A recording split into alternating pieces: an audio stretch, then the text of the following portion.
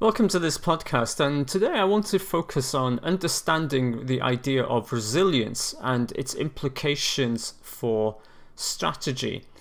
Now, one of the most significant questions we have to ask ourselves is what exactly is resilience? What does it mean to be resilient? And I think before we get to that, we also need to confront what is the world that we are operating in so that we can understand why we need to be resilient. So in the past 12 to 18 months, we've heard a lot about this idea of the new normal. Now, the irony of the new normal is that it's actually not necessarily that new. The term new normal was first coined in 2010 by Mohammed El-Erian in his well-known Per Jacobson lecture entitled Navigating the New Normal in Industrial Countries. And in this lecture, Mohammed El-Erian described it as our use of the term new normal was an attempt to move the discussion beyond the notion that the recent financial crisis was a mere flesh wound, and instead the crisis cut to the bone. It was the inevitable result of an extraordinary multi-year period which was anything but normal. Now, the interesting thing then is we've known about this concept of new normal since 2010, and again, it rises in the COVID-19 pandemic. For me, the essential quality of the new normal is uncertainty. So uncertainty and crisis events are escalating, and I don't simply mean the COVID-19 here. Think in terms of floods, natural disasters such as fires and earthquakes, the retreat of globalization, rising populism, changing world leaders, new challenges to health and well-being, and the recent global pandemic and financial and economic crises, social crises, climate change, technological breakthroughs. In other words, the business is continually facing uncertainty and could arguably be continually facing forms of crisis events. I suppose the issue is that in recent times, the growing feature of the world we now live in is the rise of catastrophic events that have bled from the socio-political to the economic and financial and vice versa. And catastrophic events are not uniform either. COVID-19 was an exception in many ways because it affected virtually all countries in the world almost simultaneously. So I think the bigger question then is, what does it mean to be resilient when catastrophic events strike? The first thing I want to emphasize is that resilience is a property, it's not a state. And the problem with resilience is that we can confuse it with ideas of inertia and being hard-shelled. So let's put it slightly differently. A firm could, in a sense, take on armadillo-like behavior. In other words, it can retract into a hardened shell as a defensive measure when there is a danger or when there is a threat or a problem. And aligned with that, inertia represents an inability to change course without deliberate force. Now, of course, if we think of resilience as a state where we've become hard-shelled and we have this buffer to a crisis, the danger is that we don't actually change any of our behavior or change any of our actions in the face of that crisis. Now, in many ways, this could actually be extremely dangerous to the business because what follows is that it may appear resilient, but is in actually no position to then resurge from that scenario. So we can ask ourselves, what does it mean to be resilient? And it's certainly not this concept of being hard-shelled. And I don't think it's simply a case of being able to make short-term reactions and cost management either. There's much more to this. Relatedly, I think you need to ask a bigger series of questions, that it's not simply a case of how resilient are you as a business, but how resilient are your processes and structures. For instance, businesses, rightly or wrongly, are often overly dependent on very few suppliers and have few, if any, backup options. This might be due to pursuing, cost advantages or economies of scale. But also, you then raise the question of, well, if your supply chain is not resilient, even if you as a firm have a relatively solid financial buffer and are able to, make adjustments inside your business, if your supply chain, and especially global value chain, is also not resilient, then you may be left in a no man's land where you are incapable of then serving the markets, even if your business is in and of itself fairly resilient. So with this in mind then, I'm trying to help you appreciate the point that resilience is not a case of being hard-shelled. It's not a case of inertia and being able to just power on regardless. It requires the ability to make change. So what are the challenges to resilience? Well, in many ways, the first pinch point is management readiness. To what extent are managers ready to deal with crisis? To what extent have we got the ability to leverage upon managers' capabilities and managerial capacity to make effective decisions, in the face of uncertainty? So we need to think about proactive management training, preparing for change. This may also even require some degree of succession planning, especially if in terms of moving the company forward into new leadership. We also need to think about the long-term orientation of the business versus short-term adaptation. The question really is, what's driving the direction of the business? And again, this is where strategy is absolutely vital, because even in crisis, strategy is still essential, because strategy will set a long-term vision, a long-term direction, a long-term set of goals and objectives. And that vision or those set of goals need to be your compass. They need to be the things that give you a sense of direction when crisis strikes. The next issue then is about relationships, and I've said already that you can look at the resilience of the business, but what about your relationships with employees? How can you leverage your employees to buy into the business at a critical point when their endeavors are really crucial to the development and survival of the business? So those are sets of internal relationships. And of course, in COVID-19, for instance, when many of us, or if not a vast majority of us, were working from home or off-site, then there is the danger of dehumanization due to digital work routines and distancing. We lose some of that social fabric, that social connection among our employees. And that can have an effect by destabilizing or disconnecting them from the business. So that's the internal relationships. But also, as I hinted at earlier, it's not simply a case of looking at your business in isolation. What about your critical supply chain and global value chain relationships? So you need to carefully manage then the external relationships that are vital to the functioning of your business. And then the fourth thing, which I should say, and of course in many ways goes without saying, is the problem of liquidity, or in this case, cash.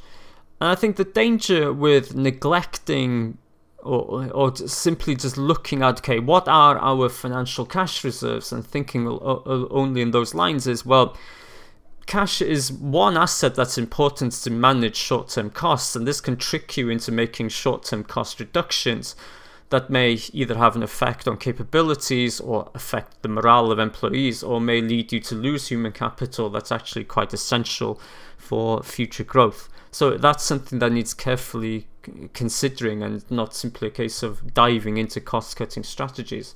Think carefully again about your long-term vision and your longer-term goals, and keep having them in mind as a compass. So we've considered then what is resilience and some of the challenges posed to resilience by crisis. But that's one thing. We can become in a relatively solid position. But what does it take to come out of this effectively? What about fortifying and resurging the business? How can strategy help in that scenario? I think for me, to begin with, the benefit of strategy, especially for established businesses, is that you have a legacy to draw on. And I think in the first instance, when a crisis strikes, you need to think about how you react. So looking into the business, looking into its heritage, looking into its legacy, looking into its culture, gives you at least an initial basis to understand how the firm can react. And from there, you can also look at what is the history of the business, what is the story of the business over time, and has it formed survival instincts? Does it have stoicism built into its culture?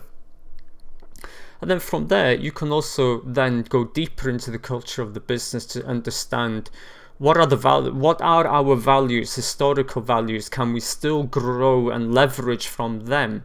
And be careful that you do not take actions that conflict heavily against some of these long-standing values and traditions, because ultimately you want to have the support of people, and therefore you want to leverage emotional investments of your employees, of your stakeholders, and draw this as an asset into the business to help take your strategy forward. So I think what I've just described really, I would say, is some of the softer issues associated with fortifying the business. Then, in terms of resurgence, I would say you'd need to look at hard factors. First of all, how do we embrace uncertainty and not become paralyzed by it?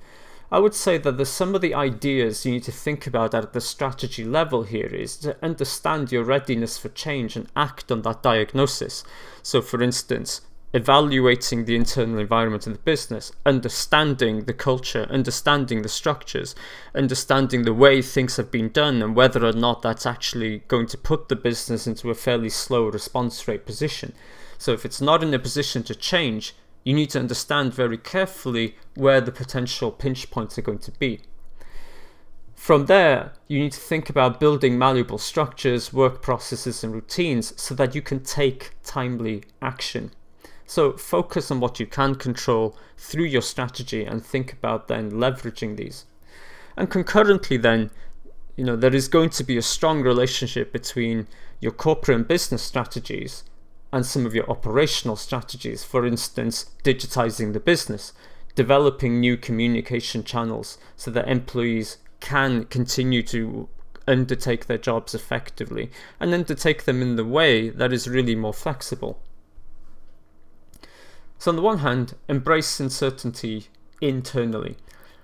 The next thing I would recommend is think about collaborating successfully. I think the idea that a business is an atomistic actor in its environment or is somehow in isolation, this hasn't been true for over 20 years. So it's certainly not true now. So the issue first is leverage existing relationships, but also communicate your situation and intention into your supply chain. Again, supply chain may strike as an operational issue, and to some extent it is. But in a crisis, it takes on absolutely critical strategic importance because they are hurting just as much as you are. And in that case, you can't simply pass on your strategic problems to your suppliers. You have to work hand in hand with your critical strategic relationships, sustain them, especially now of all times, and think about how these have a bearing on your ability to execute strategy. So I would say involve your suppliers and partners and stakeholders in your business activities so that you understand the common ground, that you develop the trust, but also that you understand what you are operating with. And therefore evaluate and understand who are your allies and supporters so that can help take your strategy through into implementation. And then finally, I think the most logical place to go is to create momentum for innovation and change. It's tempting to look at crises and think purely in terms of threats. But even then, there are always opportunities to do things better, to do things differently, to create and provide more value over and above competitors, particularly as markets may experience crises very differently. So in this case, revisit your business practices and reevaluate your value chain and think about, can we leverage some of the activities that we do to capitalize on new rising opportunities? For instance, Amazon obviously benefited dramatically from the massive shift to e-commerce because of the COVID-19 pandemic. But it would have been in very little position to capitalize on that had it not been for its fulfillment processes and capabilities and its owning its own delivery capacity. If you look at other businesses that were relying on external delivery partners, they struggled somewhat because of capacity issues with their delivery partners. So again, this is a value chain problem and therefore it's a strategy problem. Also think about your business model. Think about realigning, rethinking, or re-engineering how you are serving your markets, how you are meeting these changing customer needs and demands. Also appreciate that investing in resilience when a crisis strikes is not an especially good idea. Investing in ongoing resilience is actually quite critical. And therefore, you can do this by setting up the business to have robust capabilities, but also having a forward-looking mindset. And doing so will really help you to do two things. One, it'll help you to innovate with a strategic purpose, so that you are thinking, right, how can we transform the business now in a way that's not just reactionary, but in a way that will set us up more effectively into the future. And also, under no circumstances should you forget the nuclear option, which is exit. Do not try to persevere in markets that do not have a long-term strategic viability, given how the world has changed following a crisis event. That is in and of itself a crucial strategic decision that your business needs to confront in that respect. So in total then, we've thought about what it means to be resilient, some of the challenges to resilience, and we've thought about some of the ways in which we might be able to leverage resilience in a strategic capacity. So to conclude, I think from a strategy perspective, timely action beats random action, but any action beats no action. And evidently, our strategy is going to be destabilized when crises hit. From there, think carefully about the relationships inside and outside the business to be able to understand what short, medium, and longer term strategic responses are necessary, but also to appreciate which ones are viable. And also never neglect the fact that strategically there will always be opportunities to rethink the business in a crisis and consider what you want to be or become moving forward, and not simply fall into the trap of business as usual.